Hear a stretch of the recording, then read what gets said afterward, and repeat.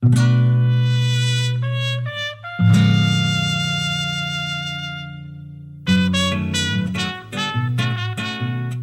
is Jacobin Radio, and I'm Susie Weissman. Today we're going to begin with Alan Minsky, longtime program director at KPFK and now executive director of the Progressive Democrats of America. We'll talk about the Democratic primary field and what Alan gleans from conversations on a trip to the European Parliament as part of a contingent of the American left. We then turn to an extended conversation with Mitch Abador, translator of Victor Serge's Notebooks, newly published by the New York Review of Books, about Victor Serge, the Belgian-Russian anarcho-Bolshevik and lifelong left oppositionist who was one of the great writer-thinker activists of the 20th century. His contribution is especially attractive today because he never compromised his commitment to the creation of a society that defends human freedom, enhances human dignity, and improves the human condition. And he insisted that democracy was at the heart of the socialist project, and that if it wasn't democratic, it wasn't socialist. This makes him a contemporary as well as a man for our future. Serge's life as a maverick and renegade relegated him to the margins. He was always poor, his last exile was in Mexico, and a rich trove of his daily writings, his notebooks, were discovered among the papers of his third wife after her death in Mexico in 2003. They were published in France in 2012, and New York Review of Books has just published the English translation, and we're fortunate today to speak to the translator, Mitch Abador. All this when our program returns in just a moment.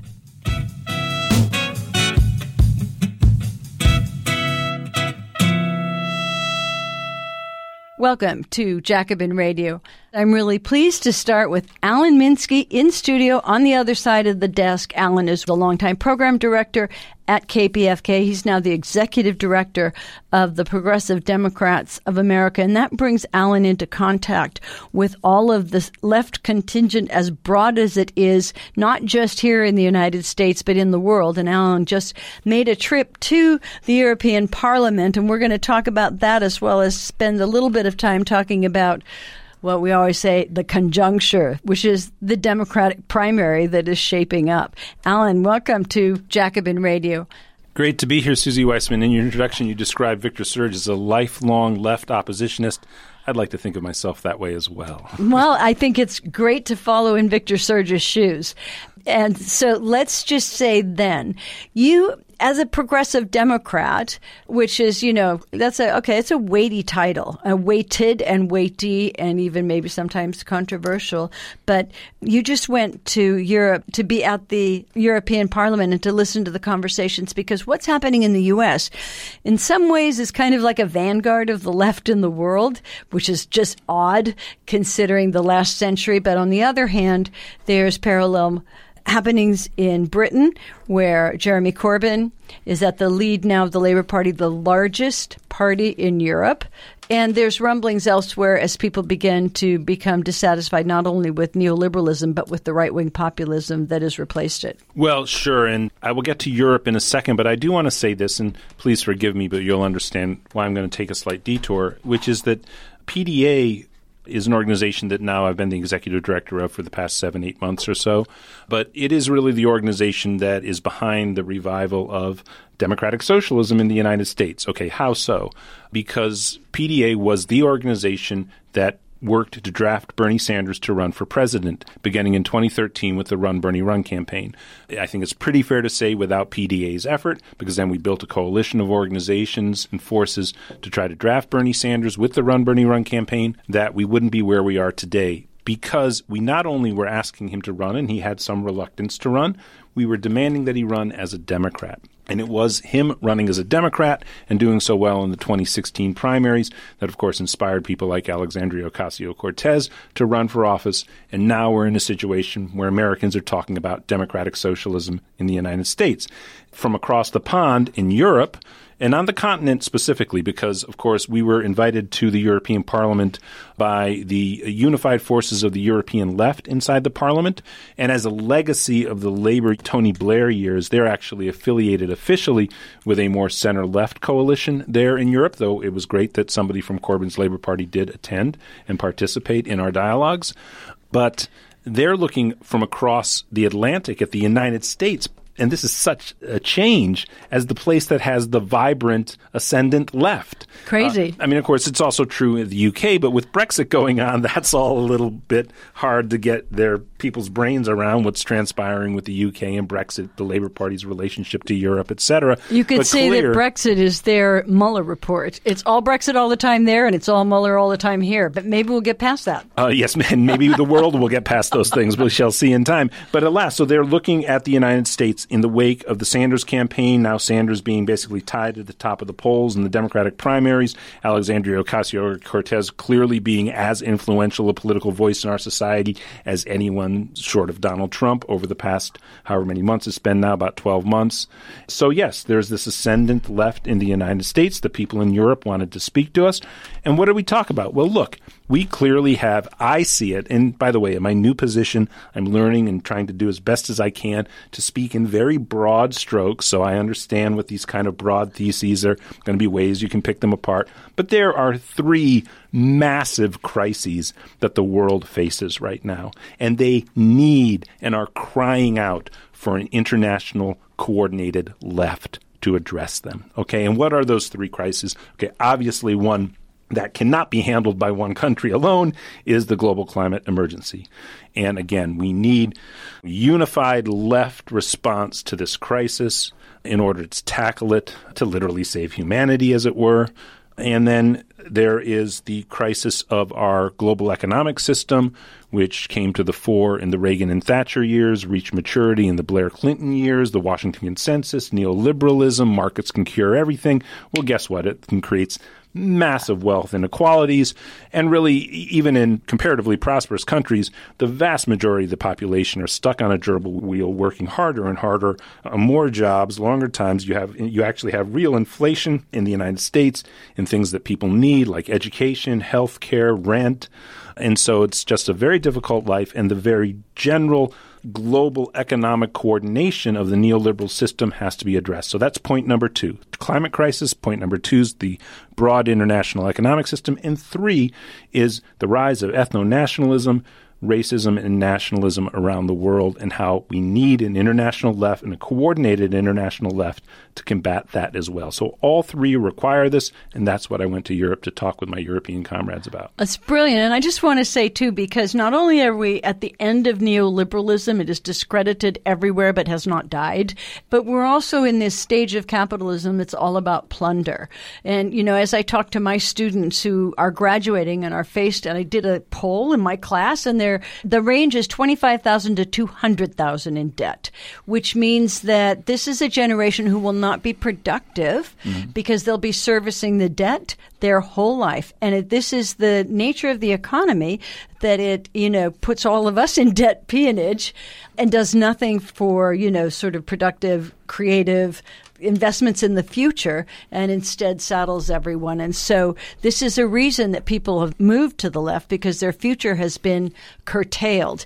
And then they see the climate emergency as the most imperative one on top of that, because how are they even going to live and reproduce? And then I think, Alan, just very, very quickly, just to say, because these events in Sri Lanka show that, you know, this, as you call it, ethno-nationalism, but also religious wars are brewing in this period of literal obscurantism. But I think let's take it to an optimistic. And I should say, too, that I went as a part of a contingent because I did put it too much in the first person plural. Again, actually, I was invited. It was coordinated by Our Revolution, the organization that Bernie Sanders started, and the political director of Our Revolution, David DeHalde, was participating. Maria Svart, the national director of the Democratic Socialists of America, and Alex Rojas, who currently is the executive director of Justice Democrats, participated as well.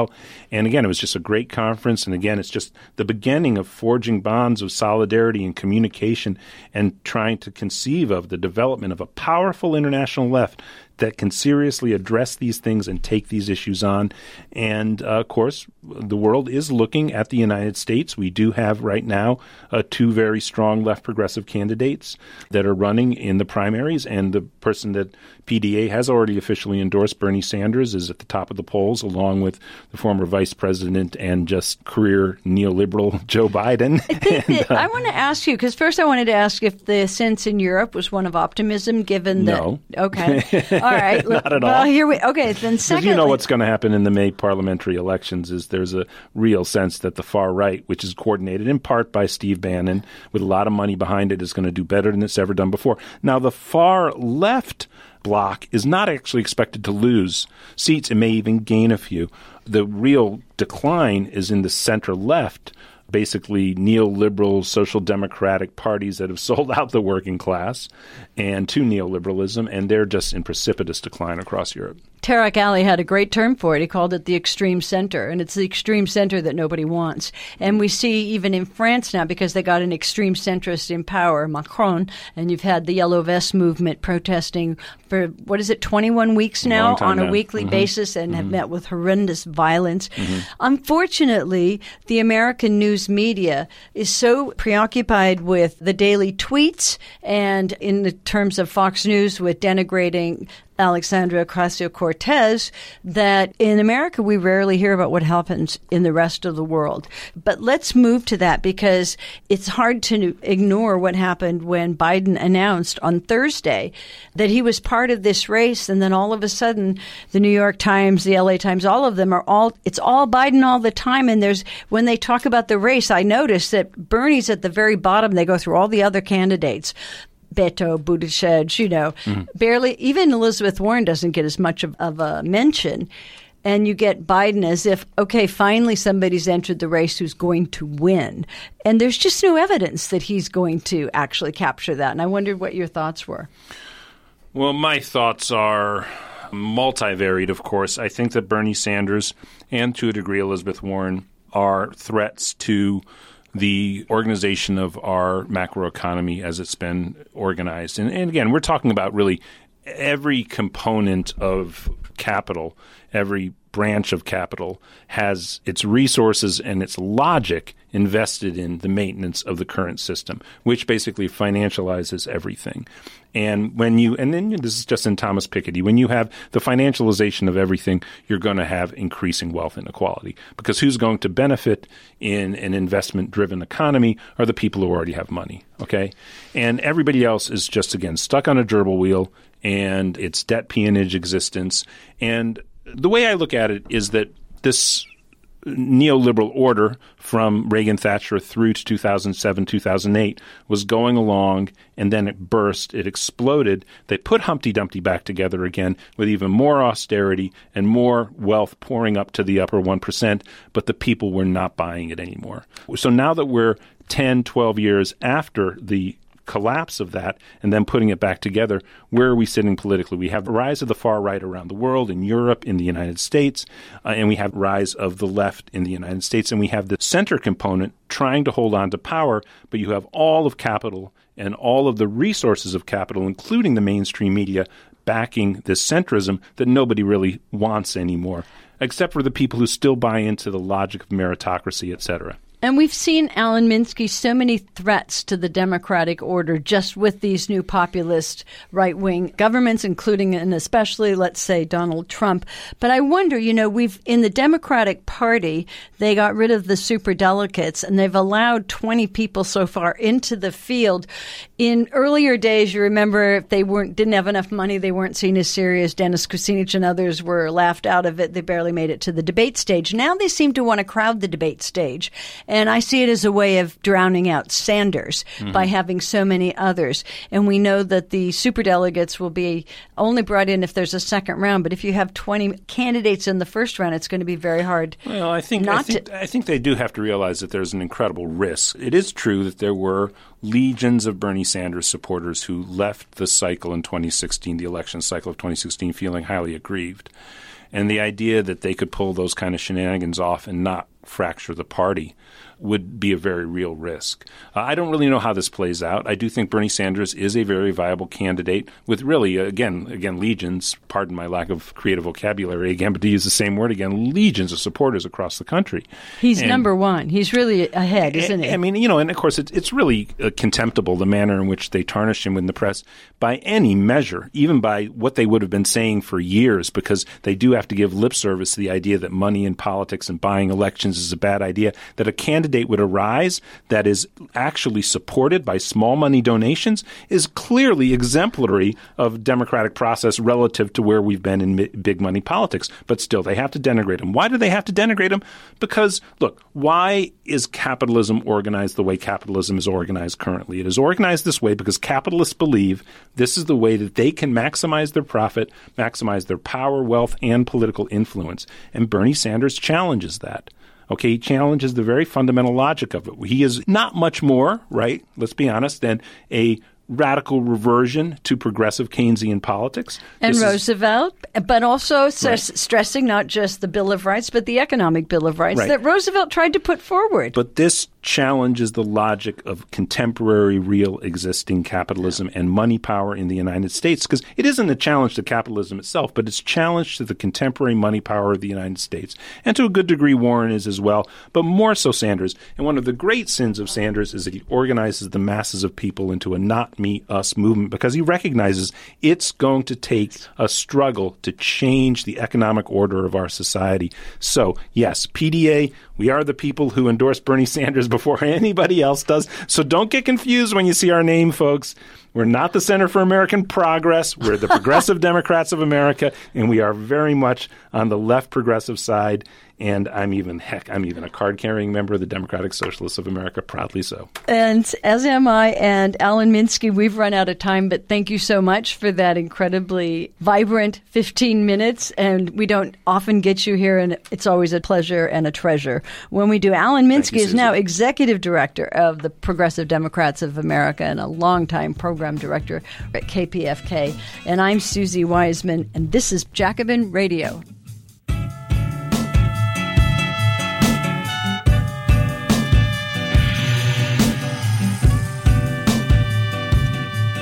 I'm Susie Wiseman. Welcome to Jacobin Radio. And I'm really pleased to have Mitch Abador with me for the very first time. And we're going to be speaking about Victor Serge, who was a Belgian-Russian anarcho-Bolshevik and lifelong left oppositionist. Those are terms that we will hopefully define somewhat. But he was one of the great writer, thinker, activists of the 20th century. And his contribution is especially attractive today because he never compromised his commitment to the creation of a society that defends human freedom, enhances human dignity, and improves the human condition. And he also insisted that democracy was at the heart of the socialist project, that it could be said right for today that if it wasn't democratic, it wasn't socialist. And that makes him a contemporary as well as a man for our future. And Mitch and I are going to talk about Victor Serge, but we begin because Serge was a man who was born in one exile and died in another, was always poor, and his last exile was in Mexico. And a rich trove of his daily writings, his notebooks, were discovered among the papers of his third wife, the anthropologist Laurette Séjourné, after her death in Mexico in 2003. And they were published in France in 2012, but the New York Review of Books has just published the English translation. And we're really fortunate today to speak to the translator, Mitch Abador. Mitch is a writer and a translator. His work has appeared in the New York Times, New York Review of Books, Paris Review, lots of places, and he also has 1,000 translations for the Marxist Internet Archive. He's a polyglot. He translates from French, Spanish, Italian, Portuguese, and Esperanto. And he's published over a dozen books. This latest, the one that we're talking about in collaboration with Richard Grieman, is in English called Victor Serge's Notebooks, 1936 to 1947. And it's published just now from New York Review of Books. Mitch Abador, welcome. Great to be here, Susie. Great. So I think we should start with Victor Serge and talk about who he was before we can talk about what he wrote, in a sense. And, and I like to say, when people ask me who he was and why should we care, that this is a man, whose extraordinary life and life experiences really serve as testimony to the tumultuous struggles that rocked the whole first half of the 20th century, but raised all the questions that are still pertinent today. And we can go into that, but just, saying that he was a permanent political oppositionist. So let's begin with that. Let's hear your view of how you would describe Victor Serge and his political itinerary. Well, his itinerary is an especially fascinating one because it involves both political movement and geographic movement. Because, as you said, he was a lifelong exile. He was stateless his entire life, and in fact was buried stateless.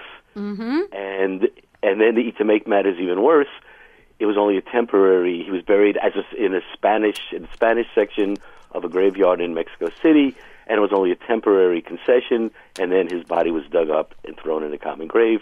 So he ends up being permanently exiled, even from planet Earth.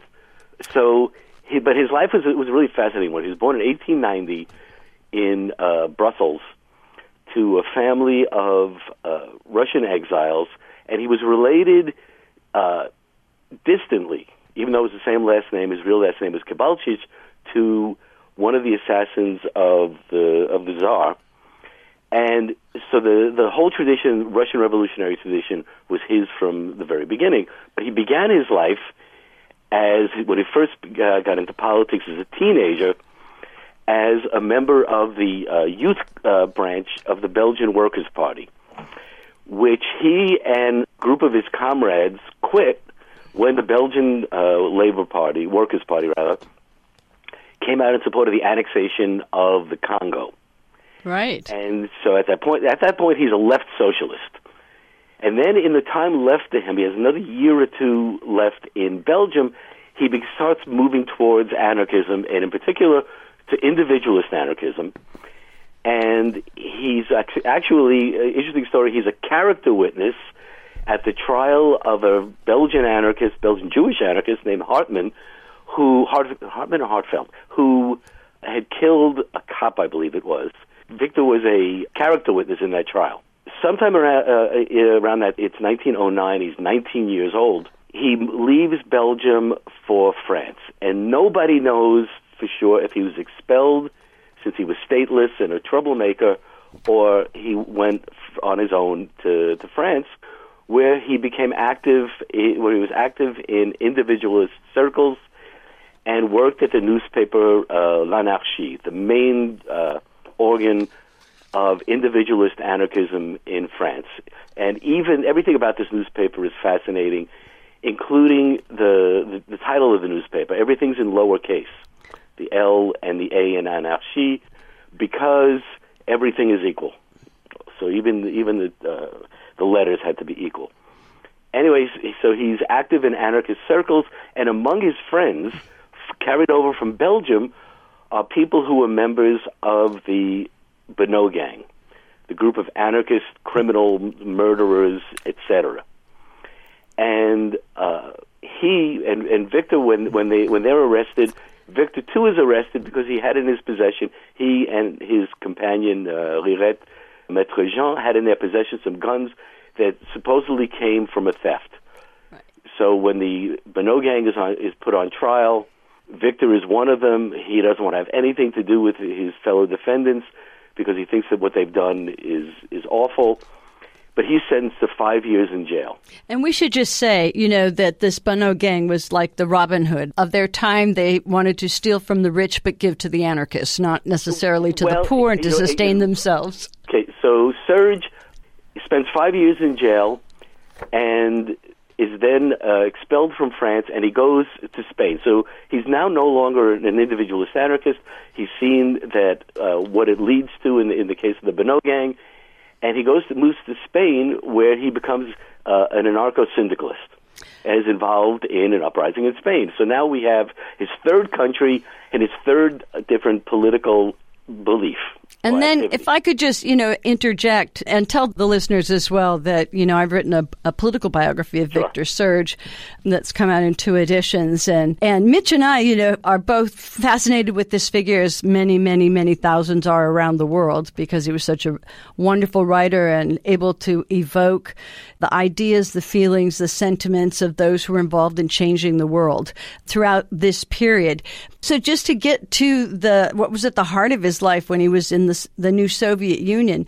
It was in Spain, and you can contradict me if you like, Mitch, where Serge saw that the anarchists, though they were in their kind of, I guess, hegemonic in a sense for the left, were manifestly unprepared for power at a time of an uprising. And Serge then turned to the land of his language and, I guess, patronage, Russia, when they were in revolution in 1917. But go ahead. Right, and so that's in Spain. He realizes the shortcomings of anarcho-syndicalism. The Russian Revolution takes place, and he returns to France so that he could be arrested and deported. Yeah, do you see it that he did it in a deliberate way? Because I always saw it as he was in transit and got arrested, not that he knew he was going to be arrested because he was violating an order. So he went there, actually, you're right, he actually went there hoping to enlist on his own and get over to Russia. But let's cut short, because then he's put into a concentration camp, and he's classified as a Bolshevik sympathizer, which was kind of a joke. He said in the camp they all studied and read Marx and what the Bolsheviks were doing and proclaimed themselves as such, but didn't really understand much about it until they... Right. And then he found himself, because I want to move on later into the discussion, that they ended up being exchanged for some prisoners of war that the Bolsheviks had after the revolution that they wanted to exchange with France. And so Serge is one of those, and it's serendipitous in a way that he should be, in that exchange. But there he is, and he arrives in Russia, the land of revolution, but in a period of a cold, miserable winter at the end of the glory days, let's say, 1919 January. Right, and he almost immediately gets a job with the Communist International, working with Zinoviev, and he's becomes a member of the French section living in Soviet Russia, and he works for the Comintern and he writes some really important articles on both the situation in Russia and on hopes for the future, but he makes clear while he's in his early writings there that he's a Bolshevik, but of libertarian, that is anarchist leanings. Okay, I'll come in on this, because he decided when he got to Russia that he was not only going to stand with the Bolsheviks because he saw them as being able to put their theory into practice, whereas everybody else could either pass resolutions or be ineffective. The Bolsheviks were effective. But he then saw his role as winning over anarchists and others like himself to this cause. And what we know now, I just want to say quickly, he was profoundly, I think, correct, because all of the scholarship that's come out shows that, the Russian Revolution was profoundly the democratic work of the Russian working class and peasants, and the Bolsheviks were chosen because they chosen by the class to represent them in this way, because they represented these democratic aspirations and view of the new society. And that's not to say it really deteriorated. We're not going to spend the entire time talking about what happened in the Soviet Union, but in this early revolutionary period, it would be hard not to be infected by this revolutionary mentality. Right. And, although when you read the anarchist press at the time, what he was telling people in private was not exactly what he was writing, but we don't have to go too deeply into that. But he's on the surface anyway, he's a perfectly loyal Bolshevik. He's writing for Comintern papers in French. The articles are being translated into other languages. Lenin dies, and then comes the rise of Stalin, and he sides with Trotsky. And I'm going to say here, so we've got a man who's participated in 3 revolutions in his lifetime, Victor Serge. We'll find out. He's already spent 4 to 5 years in a French prison and 18 months in a French concentration camp. He spent many more years in the Gulag in the Soviet Union, so a full decade of his life. Mentioned that he was born in one political exile. He died in another. He was born in Belgium and died in Mexico. And he left behind him a wealth of writings, novels, histories, and so much more. And it is his writing that makes him known to the world and loved by the world. But what you're hearing from both Mitch Abador and myself is that Victor Serge was a permanent political oppositionist. So he first opposed capitalism as an anarchist, then as a Bolshevik. Then he opposed Bolshevism's undemocratic practices.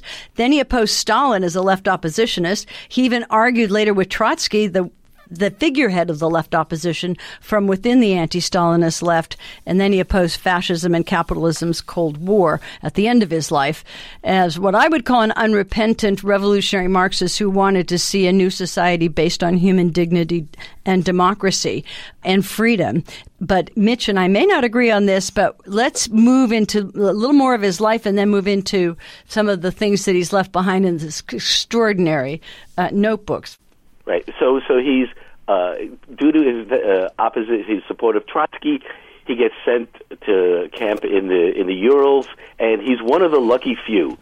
This is an international campaign to get him released. André Gide, the great French writer, was one of the main voices in that. And Serge is released from the camp in the Urals, and he's sent back to Belgium, moves to France, and he's there, and he's struggling, and he's writing against Stalin and against what's going on, what Stalin is doing to the revolution. And when the war breaks out, he's again among the lucky few, and he's able, thanks to Varian Fry and his group that helped get exiles out, he leaves. He wasn't able to get a visa to America, which he was hoping for, but he does get a visa to Mexico. And Mexico has become the place where refugees were welcomed. That used to belong to France, but in the New World it belonged to Mexico, welcomed every stripe of expelled members of the POUM in Spain who had been defeated by Franco, from the Germans, from the French, and there was a vibrant culture in Mexico. Before that, I want to say, though, in Paris, Serge, as a left oppositionist, teamed up with Leon Sedov, the son of Trotsky, and they valiantly tried to hold a counter-trial, as Dewey did in Mexico, to speak up against the lies that were coming from Moscow, that Stalin was now proclaiming Trotsky to be,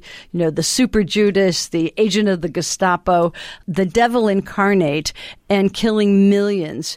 Let's put it this way. Any oppositionist that was either real, imagined, or potential and labeled as a Trotskyist. And so there were very few people in the world who could counter that. Most of the most dominant organizations of the left around the world were communist parties, and they took the line from the Soviet Union and waged their own campaign against those they thought were Trotskyist. And that meant that the publishing houses were closed for the most part, it was very hard to get anybody to see the truth about what was happening. It took till first Khrushchev's secret speech and then the dissolution of the Soviet Union for people around the world to realize that what Victor Serge and Trotsky and the others were saying in the 1930s was right. Right, but also it also needs to be said that once he was out of the Soviet Union, he began to distance himself from formal Trotskyism, and he wrote. There's correspondence between him and Trotsky that's fascinating, and there's some great stuff in the notebooks about visiting with Trotsky's widow afterwards. It's really poignant too, and right. This is a big subject for me, Mitch, so I keep interrupting, because the differences that emerged between these two survivors of the revolution and the revolutionary generation and of the left opposition were tragic. And I've uncovered information of the role of the Soviet secret police in planting lies and sowing discord in order to distance themselves. But even beyond that, they had real disagreements. But I don't see them of the kind of nature that would naturally split them so far apart. But unfortunately, that is what happened. Well, actually, I'd like to read something from the notebooks that I think is really interesting. This is something that he wrote in 1943. He says, in the Stalin-Trotsky duel, Trotsky was fatally ill-served by his superiority. He possessed all of Stalin's qualities with, in addition, a more elevated modern intelligence, the nature of a great humanist, imagination, inflexible moral rectitude, and a great imperious idealism. It was the fight of the honest pugilist who was suddenly stabbed in the back, that of a great man ahead of his time who never tires of appealing to men's higher capacities, rational intelligence, and disinterested idealism. And this is long after he's split with Trotsky over a number of issues, but he never stopped admiring. I was going to say the same thing. He loved the old man, as he called him.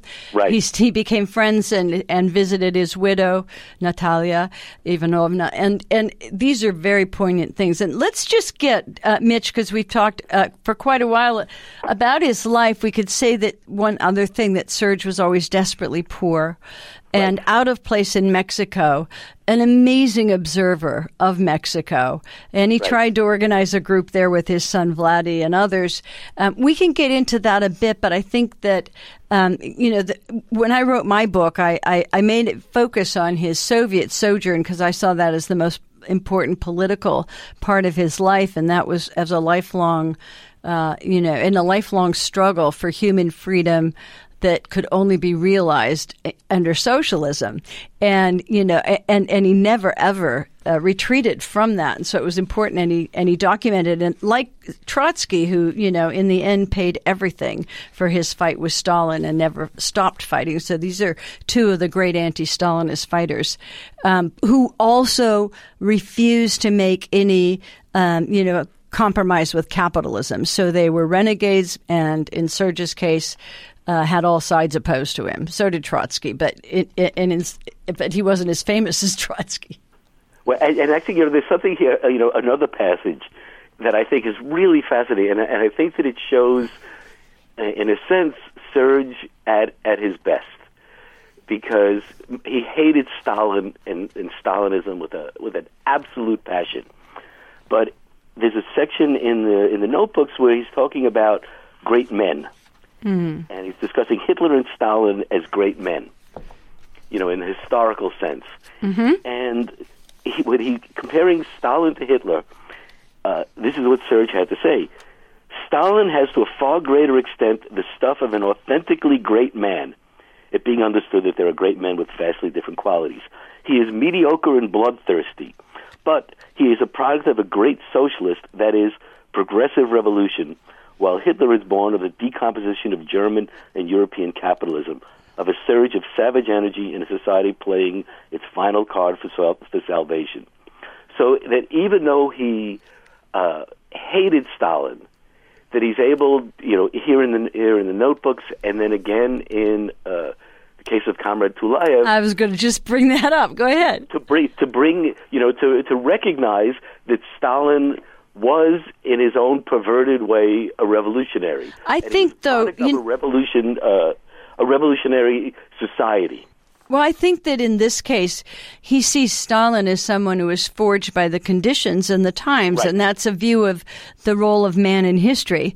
And in this case, though, Stalin came to represent the the bureaucracy, and he held on to power at all costs and began to look at everyone with distrust and saw sabotage all around him. And the portrait in Serge's great novel, The Case of Comrade Tulayev, I think can only be described as dialectical in really understanding what made Stalin tick. Although, he was, if nothing else, the mass murderer of the 20th century.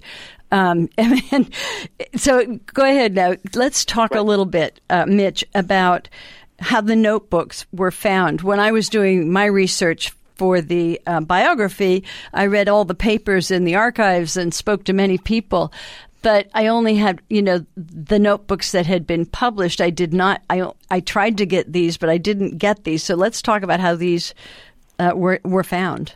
Right, and actually, the notebooks, this edition, which is it's 800 pages in the French edition, and it's 594 pages of text in this new edition. But it actually has a really complicated and lengthy publication history, because it was the notebooks were first published in French in 1952, but earlier than that, there were sections of it that had been published in Sartre's Les Temps Modernes. And they were actually also in the New International back then, just excerpts. And so they'd been published in chunks of them had been published in English in the 50s, in the late 40s, and in the 50s. So it was, but it wasn't until it was 1952. It was first published in French. Then there was another edition in 1985. and that's the edition that most of us have known until 2012, I think it is, when Agon, the small house in Marseille, published this fuller edition, which was a result of Claudio Albertani and Jean-Guy Rennes. There was one little episode before that I have to give credit to, a Scottish teacher who I knew, and he published. He was an English teacher, and he had a journal of poetry called Syncrastus, and he translated from the French edition many of the entries and published them in his poetic journal in the late 70s, early 80s. Right. So it's been kicking around, but even now, and there was found, as you said at the top of the show, with Laurette's papers, his third wife's papers, were all these other sections of the notebooks, and so this is probably, it's certainly the most complete version that's going to be published. Can't imagine anybody's going to go back to it. I don't doubt for a second that there's more stuff in it, because in the archives in Mexico, because there are so many things that aren't mentioned in the notebooks. In particular, his marital woes. So this is much more of a political and artistic notebook than it is a personal notebook. I want to say as well, though, it's got a lot of that in there. When I was researching for the biography, there was scant material about Serge's 3 marriages. Some references, but he mainly, as most of the writers of the time, concentrated on the political and not the personal. But the personal comes through in all. He has extraordinary vignettes of the people that he met that one can find in his memoirs, but now we see much more developed here in the notebooks.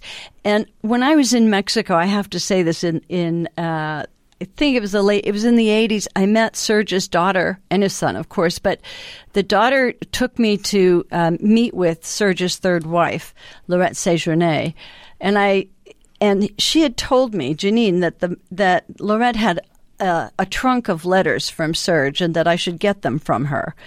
But, as you say, there was marital discord. She was remarried. This was many years later. She was an anthropologist, and she didn't think Serge was important, and she kind of dismissed me and my work and refused to let me see it. Right, and it's so, even though there's nothing really directly that says how troubled the marriage is, there's all along, there's her delays in coming over to join him, and mentions of you just pick up that there's a feeling that this is not a very happy marriage. Right. But what I think is especially fascinating about the notebooks, and why I loved reading them and why I loved translating them, was that in a sense, the book is a Victor Serge sampler, because it's got Serge was a really versatile writer. He was a novelist, he was a poet, he was a memoirist, and he was a political analyst. And all of that shows up in one way or another in the notebooks. So, for example, among the really astounding, really touching sections of the book are when he reminisces about people like Jacques Doriot, who was the leader was a collaborationist, was the leader of the largest fascist party in France, but had been a communist leader. And so Serge knew him as a communist, and again, his ability to look at people, even enemies like Doriot, as human beings living in a time, in a place, and reacting to a situation, and not simply dismissing them as monsters. That I won't go as far as to say he used Jean Renoir's great line in Rules of the Game that everybody has his reasons, but he doesn't just dismiss people as, well, he was a fascist and there's no point in discussing him. Because there's something to be learned from the itinerary of a Doriot who goes from being a communist to a fascist, or even his ability to write, not sympathetically, but understandingly, about a Stalin. Mm-hmm. And but in the notebooks you have passages that would later on show up in his fiction, word for word. Right. You have other passages that would show up in political articles, word for word. And almost, I mean, I was just reviewing this morning all of the stuff that he wrote about Trotsky, and that shows up in one way or another in his writings, as you mentioned, in the memoirs and elsewhere. But it's these vignettes, too, that he writes a lot of obituaries because a lot of people were dying and dying unnaturally. And people would, spent their life in struggle. Or even someone like Vera Figner, who was one of the early, populist anarchists in Russia, along with Serge's distant uncle who, who assassinated the Tsar and were hung for it. But she managed to live till she was 90, and he translated her works and talks about her dignity and her life. And another one that, I have to say, and I'm close to this material, but many times I was brought to tears by his obits. In this one, Parajanine, where you can just see how in just a line or two, Serge can recall the entire person. And he talked about meeting him after his exile and saying, Paris opened the door to us, thickened, his eyelids heavy, a bit confused since he received few visits. The wallpaper was the color of poverty. There were books on a minuscule table, manuscripts scattered on a bed, a bottle of cheap wine at the foot of the bed. He breathed defeat, disgust with life, and solitude. What is left to be done, and what's the use? And then it goes, he just says, and when you're neither an arriviste, a clown, nor a hustler able to extract 100 and 1,000-franc notes from publishers financed by the real bastards. And he goes on and discusses what happens when you're left alone with your ideas in a period of immense defeat. And I really encourage the listeners to pick this book up just for that. Maybe, Mitch, we could talk a little bit about also how much the geography is a part of this. His perceptions of Mexico, for example. Right, and because that when you read the book, one thing that stands out is how he lived as a European with Europeans in Mexico. But Mexico is nevertheless a really important character in the book. And it's the Mexican landscape, and it's Mexican architecture, and it's Mexican art, and it's the Mexican people that matter to Victor. And he has beautiful, really stunning passages that, I have to confess, and I want to just talk a second about the translation process here, were not easy to translate. Because Victor could be a really beautiful, dense, poetic writer. And so that I translated this book in collaboration with Richard Grieman, who is responsible for bringing back all of Victor's novels, Serge's novels, in English. He's even working now on revising one that he didn't translate, one that Ralph Manheim translated. And so we developed a really interesting method, which is I did the heavy lifting and did the complete translation, did 4 revisions of it, and then sent it on to Richard, who was then able to fine-tune it. So these passages that are these beautiful passages with descriptions of the Mexican scenery and the sea when he's coming over to Mexico, I have to give Richard most of the credit for passages like that. So Mexico, figures there. Politically, what's going on in Mexico politically doesn't really get addressed. The only time it comes up is mentions of the communists and how they're trying to kill him. Well, they were. They tried to kill Trotsky, and they did kill Trotsky. But also he travels around with Mexico with the de Menils, who were an extremely wealthy American couple, and those passages really stand out in a different way. Like I said, this is part of the sampler aspect, where Serge is exercising his chops now as a literary writer, not as a political writer. And these passages exist alongside, or even on the same day as passages where he's talking about political events in Europe and around the world. But something else that's really, really, really impressive when you read this is how well and widely read Serge was.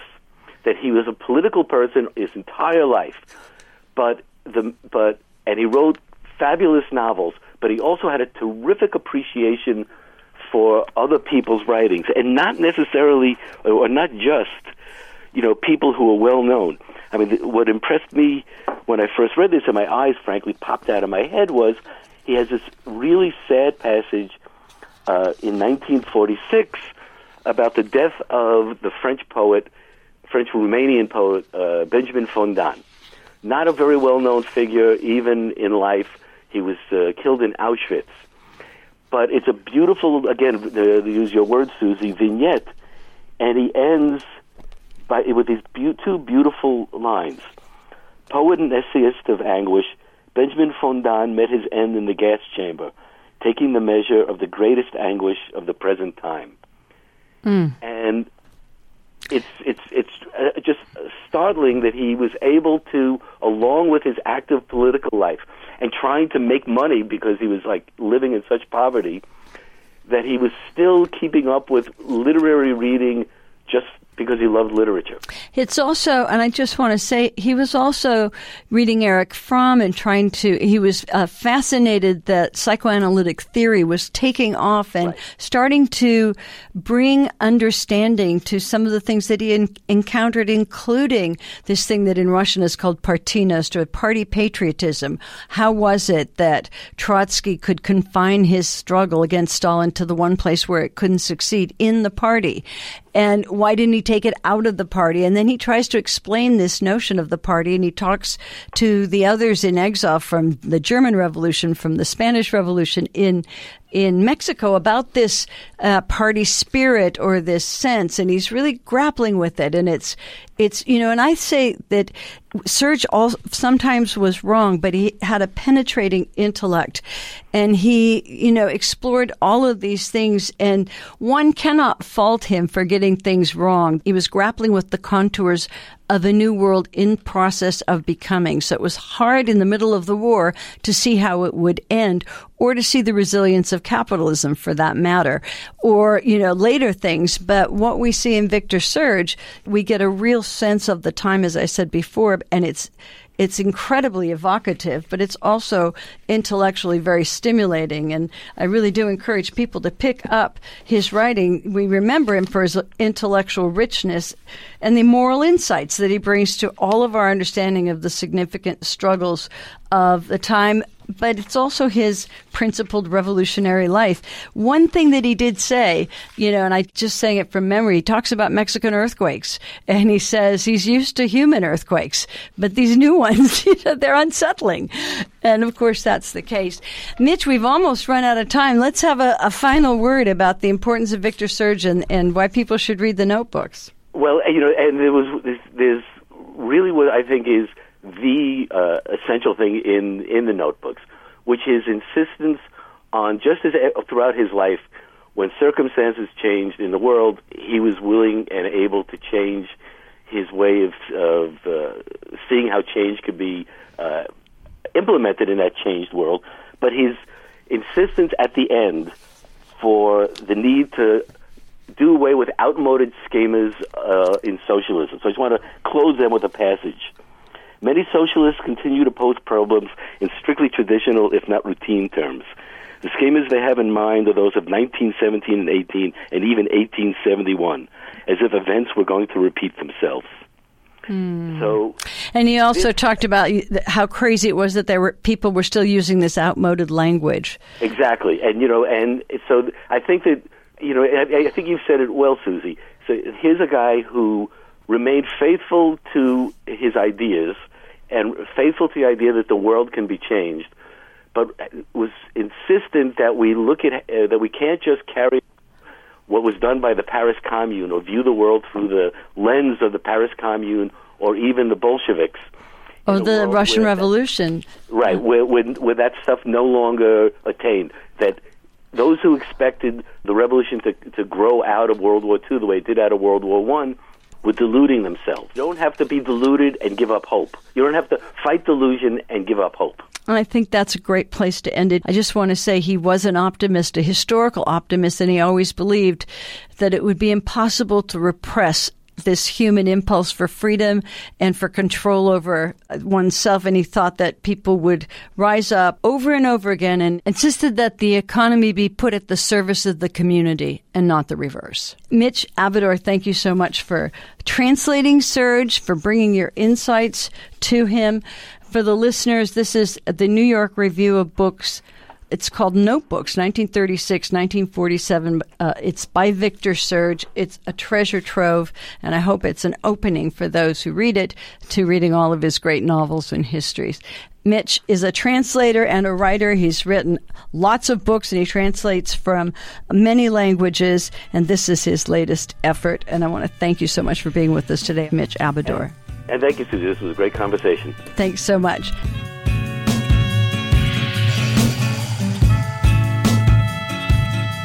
Thanks for listening. I'm your host, Susie Wiseman. This is Jacobin Radio. Thanks to producer and director Alan Minsky and to Jacobin Radio's Micah Utrecht. Bhaskar Sunkara is the founder and editor of Jacobin Magazine, and special thanks to Robert Brenner, and thanks to you for listening. I'm Susie Wiseman.